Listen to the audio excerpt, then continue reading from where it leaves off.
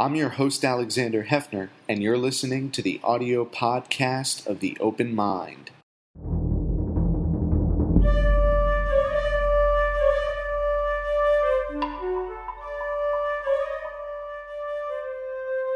I'm Alexander Hefner, your host on The Open Mind. I'm delighted to welcome to the program today Nir Eyal. He is professor of bioethics and director of the Center for Population-Level Bioethics at Rutgers. Welcome, Professor. Thanks so much for having me, Alexander.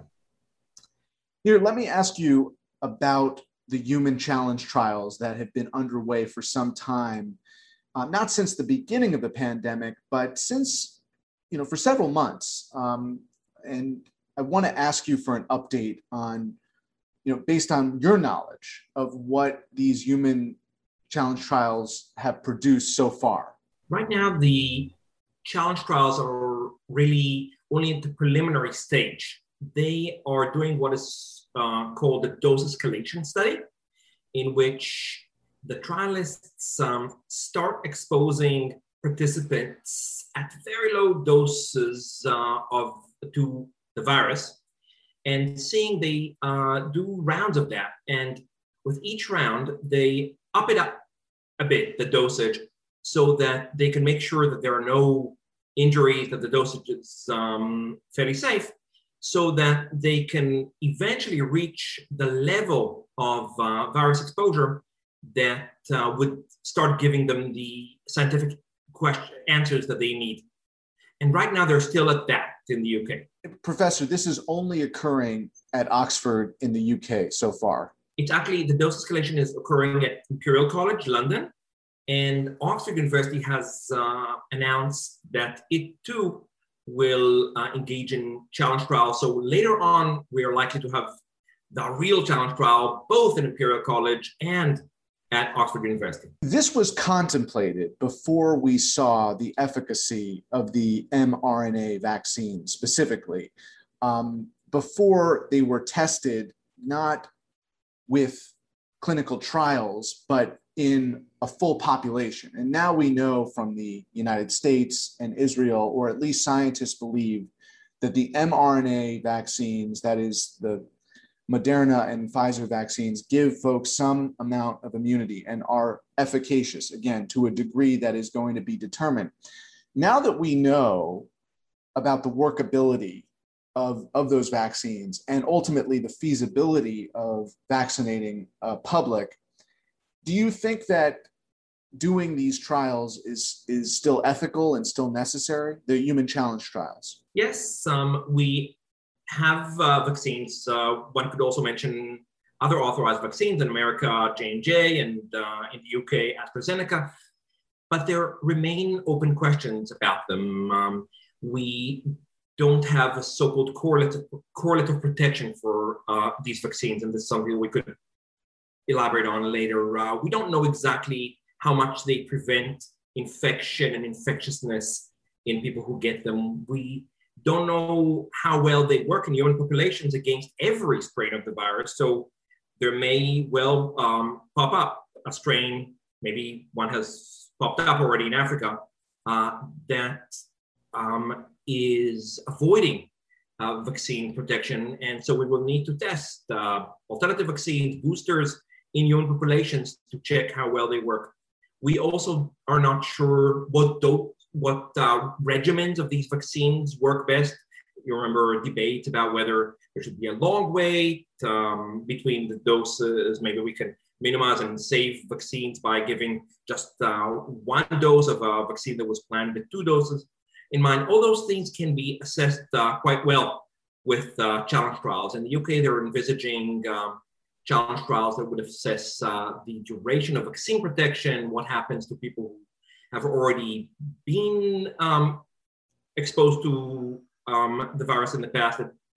A lot of information that can still be gotten from challenge trials. What is the most critical information that you hope such trials would result in that would enable knowledge that we don't possess today? I think are starting at this point very belatedly to be able to tell that the vaccines work well also to curb infections. We no longer need so much the answer to that. I wish we had that answer much earlier on. We could have prioritized vaccine distribution differently on that basis. Many decisions would have been different. At this point, I would say the most crucial information for bolstering protection is in countries that have vaccines already is checking the vaccine success against new viral strains, which evade the authorized vaccines protection.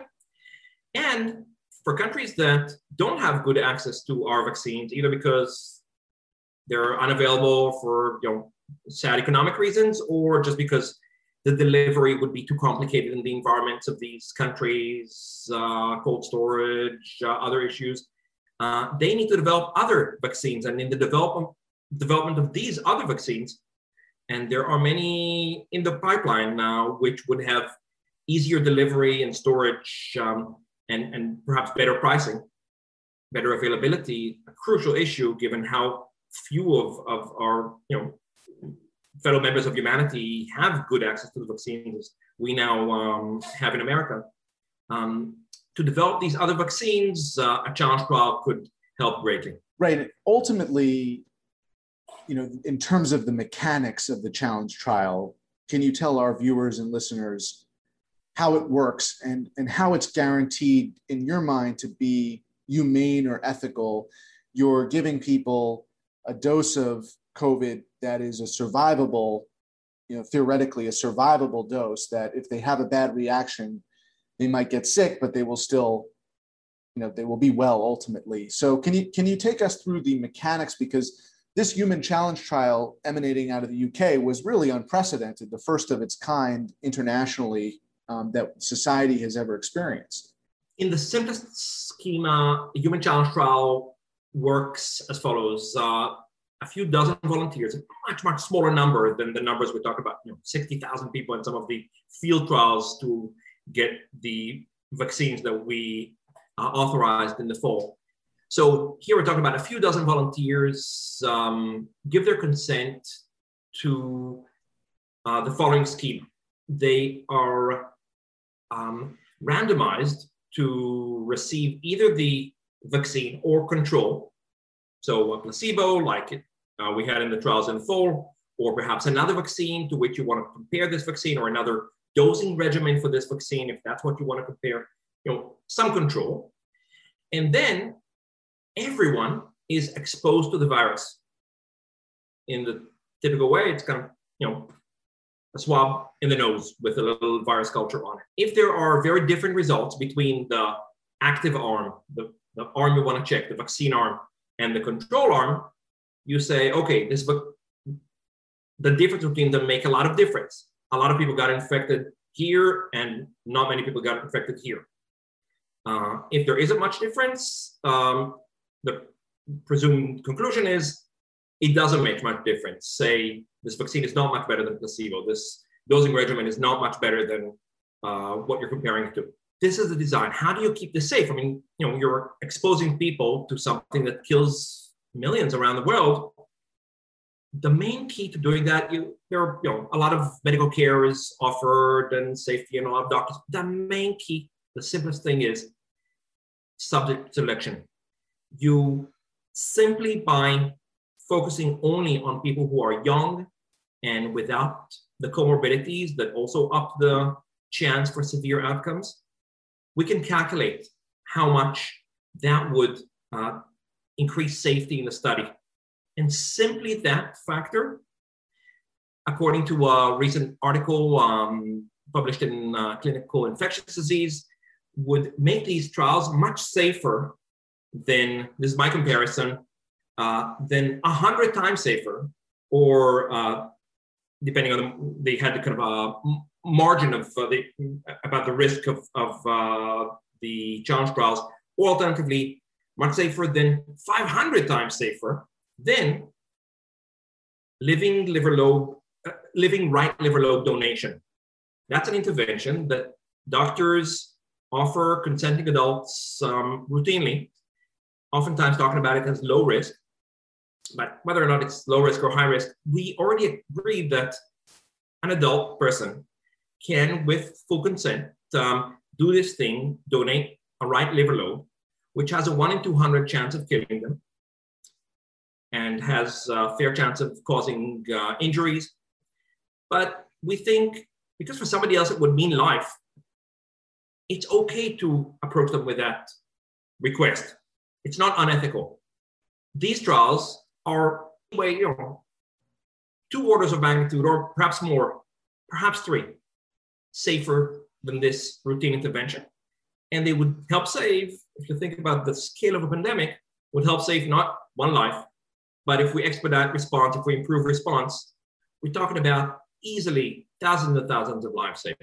We're in this period in the United States of I would not call it the honeymoon period, but a period of peak vaccination distribution and immunity building.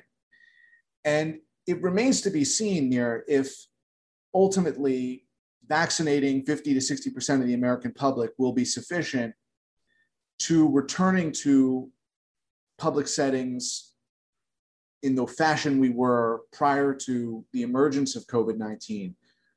We just don't really know yet, because we don't know the answers to some of those questions that I think you hope these challenge trials will produce the answers to. I mean, one of them is the duration of immunity. We were told during the invention of the mRNA vaccinations and these vaccines that they were not like the smallpox vaccine or the polio vaccine in that it could give you lifelong immunity. We were told this was a unique specimen, a unique kind of vaccine. And I wonder what your reflection is at this moment, scientifically and bioethically, because we are in this moment where the CDC has issued the unmasking guidance, and yet only 50% at most has been doubly vaccinated, fully vaccinated of the American people. Internationally, COVID continues to be a conflagration and disaster in many countries that have not vaccinated their citizens. So it leaves us in this rather precarious and unusual position.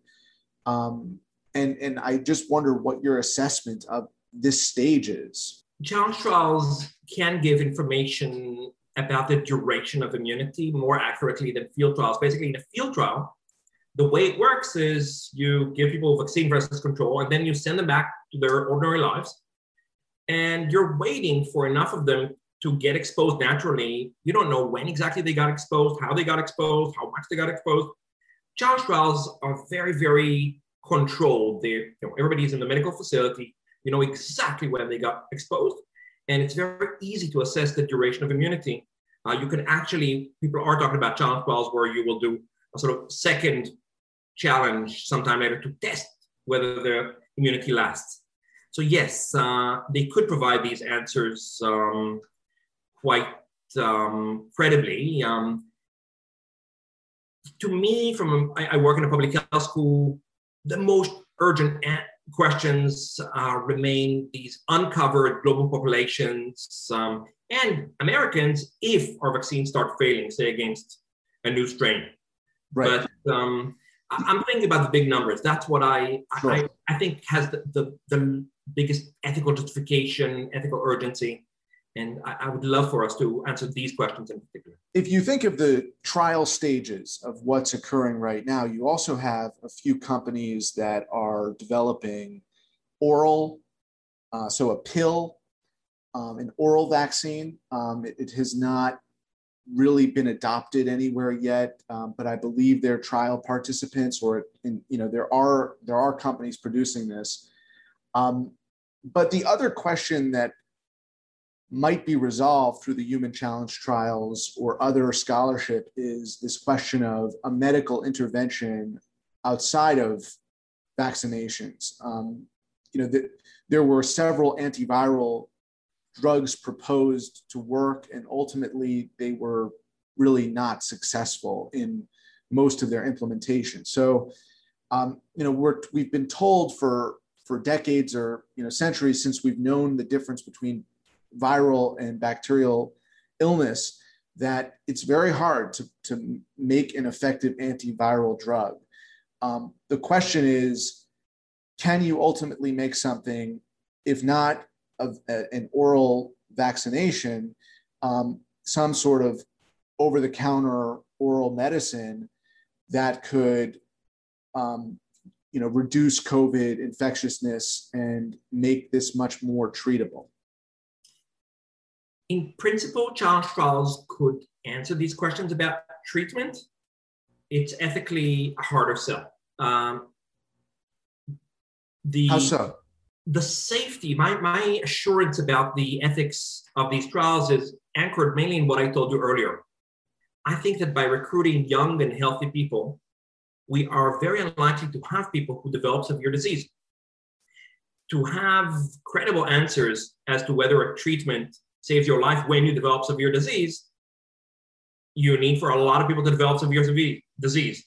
So you need to start, maybe recruiting people who are not as young, not as healthy. And that starts being harder to justify ethically, because then you're introducing serious risks. So the good thing and the bad thing about challenge trials is you are not going to have many cases, in all likelihood, no case of severe disease in the trial. By far, that's the likelier scenario. That also means that you can't learn much about what to do when there is a severe disease. You need to learn that from other things. Right. Well, do you think that the at-home testing availability, combined with the vaccination rates increasing in the US and other countries, will be enough to ultimately extinguish COVID? Because if you have that combination of the at-home testing and vaccinations, then you'll be able to ascertain if you have COVID at a certain stage when it is treatable, and you're more protected, of course, if you were vaccinated and you happen to have a breakthrough infection. But do you see enough interventions, medically speaking, that you believe COVID can be eradicated? There was this question about whether COVID will ever be eradicated, and whether we have to live with it as another kind of chronic illness or a flu-like seasonal illness. And is the jury out on what the answer to that question? I'm not an epidemiologist. I'm an ethicist. From what I read, the epidemiologists increasingly believe that we cannot anymore eradicate COVID. Some of the reasons why we don't have higher vaccination rates in America have to do with population behavior, and who knows how people will behave about testing. When people get to test at home, sometimes that's triggered by they're already being symptomatic, but we know that COVID is transmitted even before people are symptomatic, so it often catches it too late. Who knows? I know in my home country, Israel, they don't have 100% vaccination, but they have high percent vaccination, and COVID has plummeted. Not so much thanks to testing, but mainly thanks to these vaccines, which are the mRNA technology, which is just working incredibly well. And presumably, that's one of the cases that show us, presumably also in curbing transmission, not just in protecting the individual who got the vaccine from developing severe disease. Since you look at the entire globe, what do you think would be kind of the ethical standards, if you will, now for countries that are 50% vaccinated or better to contribute to help vaccinate countries that are suffering, that continue to have mass deaths daily? Is there some kind of ethical consensus that you've reached on the public policy that makes sense, so that if it's not eradicated, COVID is at least managed effectively in America and in Europe and in India and in Brazil and everywhere? It's both in everybody's interests and a strong ethical obligation for everyone to protect everyone around the world from COVID. It's foolhardy not to share our vaccines generously with nations that don't have enough, because While the virus is circulating there and replicating itself, is where it has chances to mutate and potentially develop that variant that I'm concerned about that will evade our vaccine protection. So it really might come back to bite us if we don't help roll out the vaccines globally as fast as possible. It's also important for our economy to open up markets around the world for our products. And it's a strong ethical obligation. I mean, look at the horrors that are ongoing in India right now, in Peru, and increasingly in Vietnam, in Nepal, Brazil. Terrible, terrible situations, and an obvious ethical case for doing a lot about them, as much as we can, really. When you speak to fellow ethicists on this question, is there a specific regimen that you're imploring? I mean, is there a specific way of kind of calculating this and couching it ethically in terms of, you know, what countries ought to be first on that list? And, you know, some of it probably is correlated with the variant distribution and, you know, where variants have a greater risk of not just being imported within that country further, but around the world. There has been work published last summer in Science magazine that said that the main criterion should be not the one used by COVAX and an initiative associated with WHO and Gavi, but rather the following one. Don't just give it proportionally to every country. Canada doesn't need any more vaccines. Canada has hoarded way more than its population needs in vaccines, as did the US and other rich countries. Instead, distribute it based on the need, the medical need of the population, given, for example, infection rates, given predictions of future infection rates in the population, incidence rates. So that to me is an approach that makes more sense than just giving it, you know, according to the number of citizens. Right. Going to further details, you have an interesting proposal to subject it also specifically to the issue of the variants, which have greater externalities, if you will, for other nations. And one could fine-tune it in many additional ways. For example, just one important consideration is African countries are said not to have had very high incidence so far, but in some of these countries, it seems just to be a matter of underrepresentation of the numbers. So in fact, there is more COVID there than we assume. So you can't just read the numbers off of what the health ministry assumes the numbers are. Right. Next question. And there's also a question about the ethical evaluation of distributing in a country that is unaccountable for its COVID numbers. Like, do you trust distribution in the hands of a population? Peru is an example of vastly undercounting its death toll, only to be, you know, demonstrated as one of the most fatal counts in the world, but reporting that many months later in terms of an accurate count of fatalities. Let me ask you this before we conclude. You can't discuss bioethics today without considering the consequence of gain of function research, because there is not a clear understanding of the origin of COVID-19. You know, initially it was said by many scientists this crossed over from an animal, from a bat to another animal to a human. Now, with the absence of any animal, which they did have in MERS, Middle Eastern, or SARS, the original COVID emanating from Asia, there is no real scientific evidence of a lab leak, but there's also no scientific evidence that it came from, you know, a natural source. So we believe that Wuhan and its institute did engage in this gain of function research that can put populations at greater risk of becoming infectious as a result of higher risk research. I just wanted your ethical understanding of gain of function research and whether it is ethical or whether it should be halted. I'm not going to commit in any way to the origins of this pandemic. I don't know the answer. In general, about gain of function research, my position is that it's more dangerous than contributing to safety. In a word,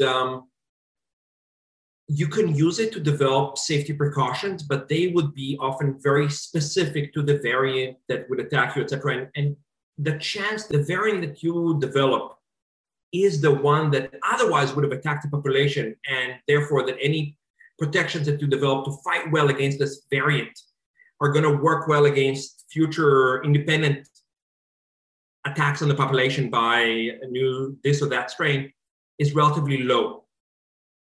More pronounced is the probability that there would be a leak from the lab, that some terrorist organization... We're out of time here, but I just want to ask you very quickly, is gain of function research more high risk? Is gain of function research more dangerous than a human challenge trial? Oh, for sure. Yeah, I mean, I just want to put it in perspective because there was a large chorus of people who said human challenge trials are wrong, they're ethically wrong, they're dangerous. But in reality, I would agree with you, and you're approaching it from the scientific and ethical lens that one is far more a danger, what Kevin Esfelt at MIT calls an information hazard. When you're seeing what kind of infections you can build in effect, bioengineering, that is dangerous. Nir Eyal, thank you for your insight today. We really appreciate it. Thank you so much, Alexander. Please visit the Open Mind website at 13.org/openmind to view this program online or to access over 1,500 other interviews. And do check us out on Twitter and Facebook at Open Mind TV for updates on future programming.